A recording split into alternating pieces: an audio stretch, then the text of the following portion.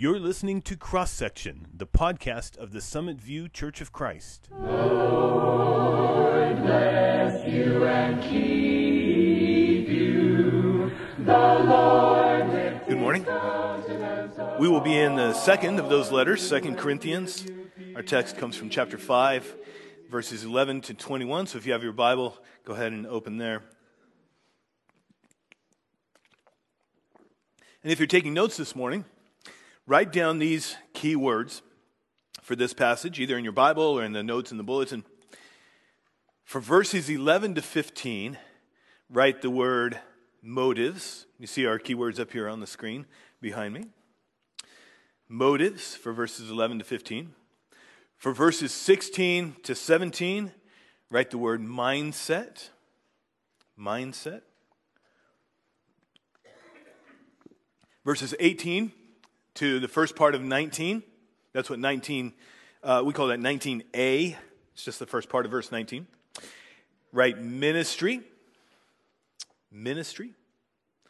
And for the second part of verse 19 through verse 21, write message. Message. Those are our four key words for this passage this morning. And I'll explain why those words are important in just a few minutes. We've been studying how to let our light shine. How to be excellent witnesses for Jesus as he called us to be. How to live for him and share our faith with others. And today we finish the first part of this lesson series, which is focused on tips and techniques from the Bible for how to let our light shine. And so we've talked about doing good deeds and having an outward, not merely inward perspective. We've talked about planting and watering, but God provides the increase. We've talked about incarnational ministry. Remember that? And we've talked about praying and speaking graciously. We talked about those last week. Today we'll talk about persuading others and how we go about that. Starting next week, we'll go into part 2 of this lesson series, and we'll take 6 lessons to look at the book of 1 Peter, Peter's first letter that we have in our scriptures. It's a letter from Peter to Christians who, A, are suffering in their faith, or for their faith, and B, in spite of their suffering, have a great opportunity to be powerful witnesses for Jesus to the people around them.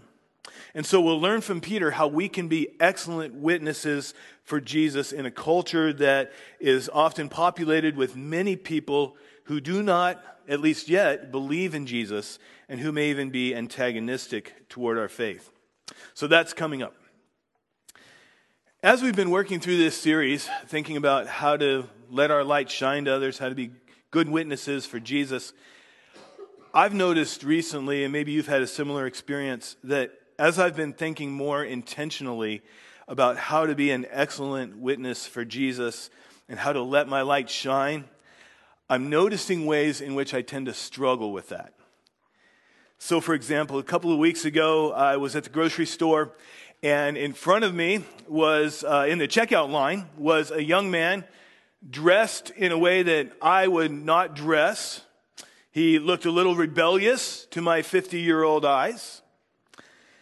Some young man he knew, I guess, walked into the store while we were standing there in line, and they threw each other a hand signal that I thought looked like some kind of gang sign. And I remember thinking to myself, this guy in front of me is some kind of gang member or something. I need to keep an eye on him, and I wish I weren't in the same line. The clothes, the tattoos, the hair, the hand signal, I was a little uncomfortable being that close to him. But I kept quiet, stayed peaceful. He bought his groceries and he left. And then I did the same. And out in the parking lot, I saw this guy again. He had just put his groceries in his car. And you know what he was doing after that? He was rolling his shopping cart to the cart corral at the front of the store. He didn't just leave it out in the parking lot. He took the time to put it back. And I was surprised. And I thought to myself, gang members don't take their shopping carts back. I mean, do they? I don't know. When I saw that, I realized instantly what I had done. I had just looked at this man and judged him, made up a story in my head about who he is, based on very little information. His appearance, a hand gesture I didn't understand, and that probably did not mean what I had imagined it meant. Then, since I've been thinking a lot about letting our light shine, I had to ask myself, is it possible for us to successfully let the light of Christ shine out from us to others if we begin with a mindset that assumes the worst about the other person? What are our motives for wanting to share the gospel? And do those motives motivate us to open ourselves to more people or to close off and isolate ourselves? Some of you have heard me tell the story before of one of my classmates when I was in graduate school in Memphis, Tennessee. He took a job preaching for a little church just a little bit of a drive away across the state border in Mississippi. This preacher was doing good work. He hadn't been there real long, but the church really liked him. He had the heart of an evangelist, still does today, just like many of you have. He started getting to know people in that Mississippi town, started inviting them to church. And some of them came. Some of the people who came were from the other side of town, across the railroad tracks. Well, the church didn't have anyone from across the railroad tracks, that side of town. And you could tell if you visited them because folks on the church's side of the tracks were white and folks on the other side of the tracks were black. Well, he invited some of those folks from the other side of the tracks because he believed that in Christ, God makes all of us one. God breaks down the barriers that divide us in our society. And this man really believed that. And so he invited them. And some of them came. They came a few times. They worshiped with the church until one day, the elders of that church took the preacher aside and said, "You need to stop inviting those people from the other side of town. Let them go to a church on their side of the tracks." You can imagine how heartbroken that man was. He protested that God wants every person to be saved. And the church should be involved in that. We shouldn't push that responsibility off onto someone else. But the elders warned him that if he did not obey them, he would lose his job. Best I can recall, he did not stay at that church much longer. He gave up that job, but he sure gained my respect. If, God forbid, if that were ever our mindset toward any group of people, this church is for us, not for them, what would be our motives for sharing our faith at all? Would we have any ministry to people outside the circle of people that we're comfortable with? Jesus went to sinners and also went to tax collectors, people who were considered traitors in their society. And that made religious people uncomfortable. Would we ever model ourselves so closely after Jesus as to share life with people who were a little bit uncomfortable around? People who are younger than us, people who are older than us, people who seem to be living a less than godly life, people who live on the other side of the tracks. Or to start leaning toward our text this morning, in contrast to the Apostle Paul, what about popular TV and internet evangelists? You know how I like to pick on them? Who draw huge crowds and get everybody swaying with emotion and heavenly ecstasy. And then they ask you to send money to their ministry so they can preach the gospel to more people. And then they use those contributions to finance their private jet, 2 or 3 mansions, and their life of luxury. Because, hey, ministry's hard work. They got to rest. You've heard of evangelists like that? What message are they preaching exactly?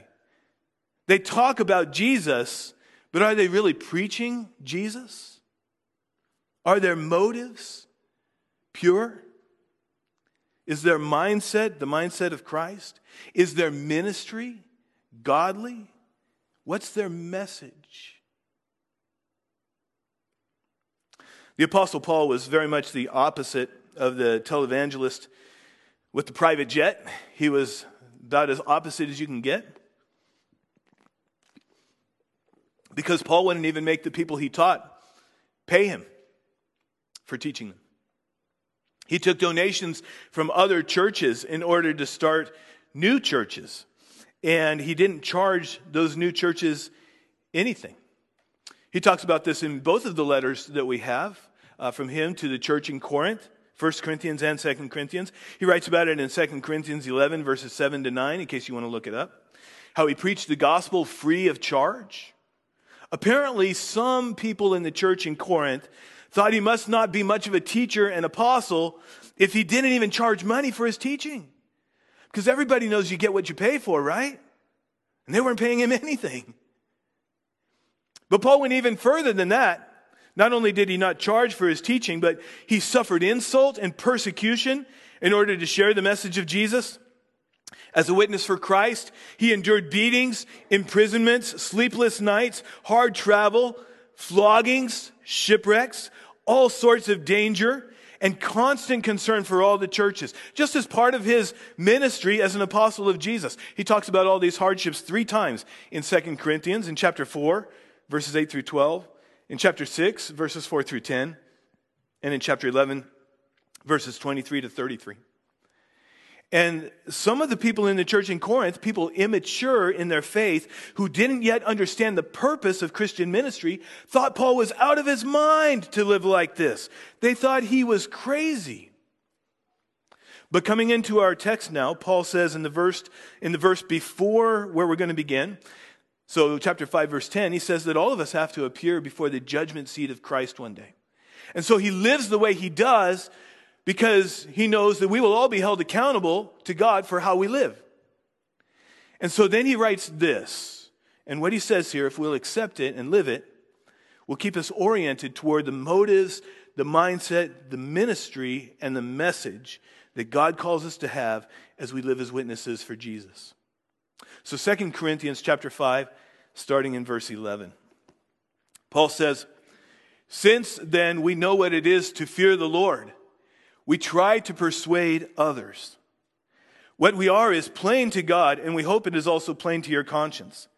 We are not trying to commend ourselves to you again, but are giving you an opportunity to take pride in us so that you can answer those who take pride in what is seen rather than what is in the heart. If we are out of our mind, as some say, it is for God. If we are in our right mind, it is for you. For Christ's love compels us, because we are convinced that one died for all, and therefore all died. And he died for all, that those who live should no longer live for themselves, but for him who died for them and was raised again. So from now on, we regard no one from a worldly point of view. Though we once regarded Christ in this way, we do so no longer. Therefore, if anyone is in Christ, the new creation has come. The old is gone, has gone. The new is here. All this is from God, who reconciled us to himself through Christ and gave us the ministry of reconciliation. That God was reconciling the world to himself in Christ, not counting people's sins against them. And he has committed to us the message of reconciliation. We are therefore Christ's ambassadors, as though God were making his appeal through us. We implore you on Christ's behalf, be reconciled to God. God made him who had no sin to be sin for us, so that in him we might become the righteousness of God."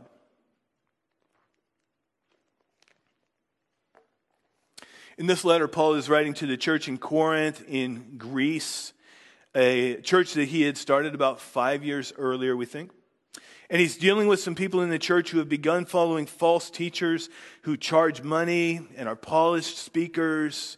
And they boast about having great Jewish credentials, but they're leading the church away from Christ.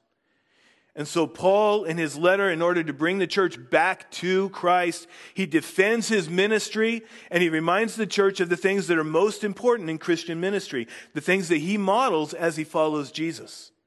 And what's important in his ministry as an apostle is also important in our ministry as we live as witnesses for Jesus today. So picking up from verse 10 where he says, all of us have to appear before the judgment seat of Christ one day. He says in verse 11 that since then we know what it is to fear the Lord, we try to persuade others. We know that Jesus will judge all people one day. And so we fear the Lord with that deep reverential respect for Jesus' authority that moves us to do what is right so that we'll be found pleasing to God on the day of judgment.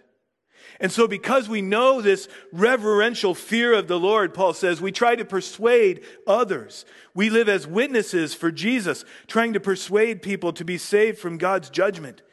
And that's one way that we do our duty in Christ's service. And at the same time, it rescues other people from the judgment. Our key word for verses 11 to 15 is motives. And this is one of our motives for living as witnesses for Jesus. We fear the Lord. In the rest of verses 11 and 12, Paul urges the church to understand the sincerity behind his ministry. God knows his heart, and he hopes the church does too. And he and his ministry team are not trying to get the church to like them exactly. That's not their purpose. But they want the church to take pride in them because the hearts of Paul and his team are right. And the false teachers in the church, they take pride in what is seen, what's on the surface, rather than what's in the heart. Paul wants the church to look deeper and see how sincere he is and how shallow the motivation of those false teachers is so that he can help them come back to God and stay true to Christ. So in verse 13, if Paul says, if he and his team are out of their mind, working for free and enduring incredible hardship for the gospel, Paul says that's for God. If we've gone crazy, we've gone crazy in service to God. That's our purpose.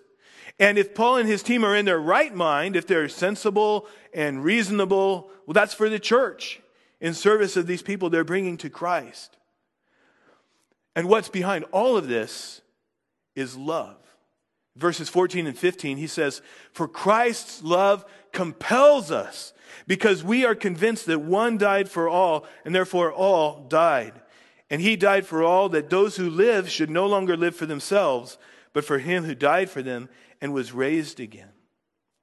What is it that compels Paul and his team as they give their lives to minister to the church? Well, they're compelled by Christ's love. Christ died for all, so that all, as we live, would die to ourselves, but live for him who died for us and was raised again. This is what our baptism is all about, right? We're buried in the water. We die to ourselves at that moment. We rise up out of the water into a new life in Jesus, forgiven and adopted into the family of God, so that from that moment on, we live for Jesus. And we share in the hope of eternal life because God raised Jesus from the dead and promised to one day raise all who follow Jesus. And so Paul gives us these two motives for his ministry that we can apply to ourselves as we live as witnesses for Jesus. One, we fear the Lord. We know that we're accountable to him at the judgment, and so we live in his service. And two, we know the love of Christ. He died for us, so that we would die to ourselves and live for him. And so our motivation is not ourselves. It's not to get the private jet or the beautiful beachfront mansion. It's not to get lots of people to follow us or to build a nice, comfortable church where everybody looks like me and I can be happy. It's not the point. Our motivation is what God has done for us in Christ. We fear the Lord and we love the Lord who loved us first and died for us. And so that motivates us then to persuade others. Emphasis on persuade. That's our goal. To persuade people to follow Jesus. To save souls from God's judgment. To draw people into life with God. Because we believe God is good and the best possible life is found only in him. And that's different from some people's goals. The goal of the false teachers in Corinth was somewhere in the neighborhood of personal prestige and personal gain. And Paul's not interested in any of that because he serves Jesus. Some Christians today seem to have the goal of dominating in our culture, destroying anyone who is against the church, as though by dominating others, we can make the cause of Christ the dominant force in our society. I see this most often when I run across YouTube videos with titles like, I looked up a couple the other day, Oxford mathematician destroys atheist. Or Muslim girl gets humbled and dismantled by calm street preacher. Was that what Jesus sent us to do? Destroy atheists and dismantle girls from another religion? And I understand that titles like that are devices to shock us, grab our attention, get us to click on that video. But I object to that language. It's offensive to me because Jesus did not die to destroy his enemies. He could have done that without dying. With a word, he could have destroyed his enemies. Jesus died to save his enemies. He gave his life for them, which was us before we came to him. And so our mission as his people is not to destroy, dismantle, shame, embarrass, conquer, or dominate, but as Paul says it, to persuade, which often is more difficult. Because the people we're trying to bring to God are not our enemies, but they are prisoners of war, taken captive by our enemy, the devil. They're people just like us who need Jesus just as much as we do. And so motivated by fear of the Lord and the love of Christ, we try to persuade others that Jesus died for them and for us, so that we all might no longer live for ourselves, but for him who died for us and was raised again. And so those are the goal and the motives behind our pursuit of that goal. So now as we try to live as witnesses for Jesus, how do we accomplish that goal of persuading others, having the right motives and persuading others? When we get to 1 Peter these next 6 weeks, Peter will give us some very practical ways to live as witnesses for Jesus. But from Paul, today we get the big picture. And it looks like this. First, we need to have a godly mindset. That's our key word for verses 16 and 17, mindset. Paul says in verse 16, so from now on we regard no one from a worldly point of view. So we have to change how we think about people. We no longer think about people the way most people do. That guy is in a gang. I want nothing to do with him. We're black, or we're white, or we're Latino, or we're Chinese, so we don't associate with those other people. No, from now on, we look at people the way God does, as people he created in his image, whom he loves and wants to be his children and to be saved, and whom he desires so deeply that he gave Jesus, his son, to die for them. If Jesus died for them, who am I to say that they're unworthy? Who am I to treat them as if they were unworthy? Jesus died for them. Paul says, though we once regarded Christ in this way, we do so no longer. Paul himself, if you know his story from the book of Acts, thought at first that Jesus was a fraud, not raised from the dead, not the Son of God. He did everything he could to destroy the church. But Jesus personally spoke to Paul, struck him blind for 3 days, changed his life instantly. So Paul once regarded Christ from a worldly perspective, but no more. Now he saw Christ as Lord. And when we see Jesus as Lord and we're motivated by the fear of the Lord and the love of Christ, that changes our mindset. We don't think about people the same way anymore. In verse 17, Paul says, therefore, if anyone is in Christ, the new creation has come. The old is gone, the new is here. Anyone who is in Christ has been made new. What they were is gone, the past is gone, and they are made new in Christ. And so that church in Mississippi, if it's going to honor God, has to be a church that welcomes people from both sides of the tracks. And that was 25, almost 30 years ago. I pray that by now they do. And when I'm in the grocery store, I need to look at the people around me, even the ones who look a little suspicious to my eyes, as people God desires. Ideally, that would be my first impulse. Several years ago, I heard a preacher I really enjoy, his name is Randy Harris, say something that stuck with me. He's a talented preacher, but he is really not a people person. I mean, his favorite thing is just to be stuck by himself somewhere with a whole bunch of books. That's what he loves. But he said that day that he prayed every morning, Lord, help me today to see Christ in every person I encounter. Or if not Christ, then someone in whom Christ desires to be formed. That's a powerful prayer. A prayer like that will change your perspective all day long. If we can share that prayer and live it, we will have the mindset God wants us to have about other people. And we'll be better at living as witnesses for Jesus, because we will look at every person as someone who either belongs to Christ or who could and whom God desires. And then once we have the right mindset, we come to ministry, our key word for verse 18 and the first part of verse 19. Paul says there, all this is from God, who reconciled us to himself through Christ and gave us the ministry of reconciliation. That God was reconciling the world to himself in Christ, not counting people's sins against them. We have the motives, we have the mindset, and now we have the ministry that God has given us. It started with apostles like Peter and Paul sent out by Jesus, but it is shared today by the whole church everywhere and across the span of time. The ministry of reconciliation, bringing people to God.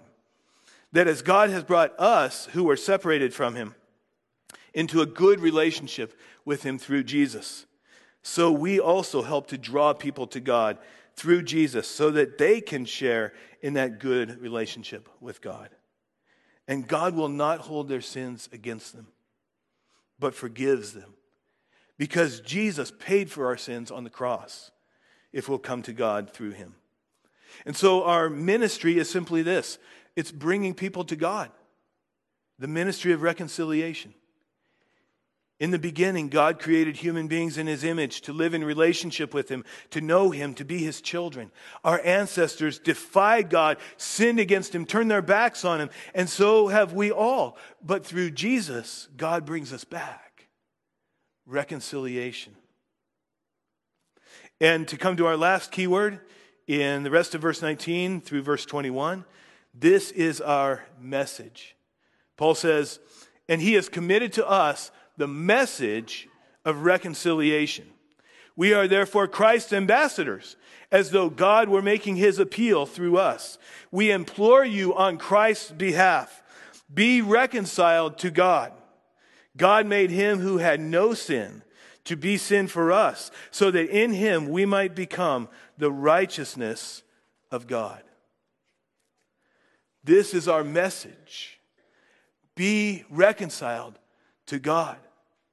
Because God made Jesus, who had no sin, to be sin for us, to take our sin on himself on the cross, so that in him we, having been forgiven, might become the righteousness of God. People who in God's sight are right.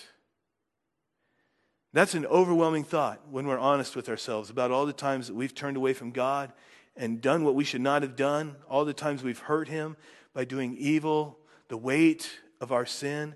And yet in his profound love, God reaches out to us through Jesus to draw us to him, to be healed and to be washed clean, to die to ourselves and to be born again into a new life in Jesus, so that we don't live for ourselves anymore, but for him, because God has made us his own. And once God has done that for us, we become Christ's ambassadors. And God sends us out and makes his appeal through us. Be reconciled to God. Because look at what God has done for you. This is our message. Our motives, fear of the Lord and the love of Christ.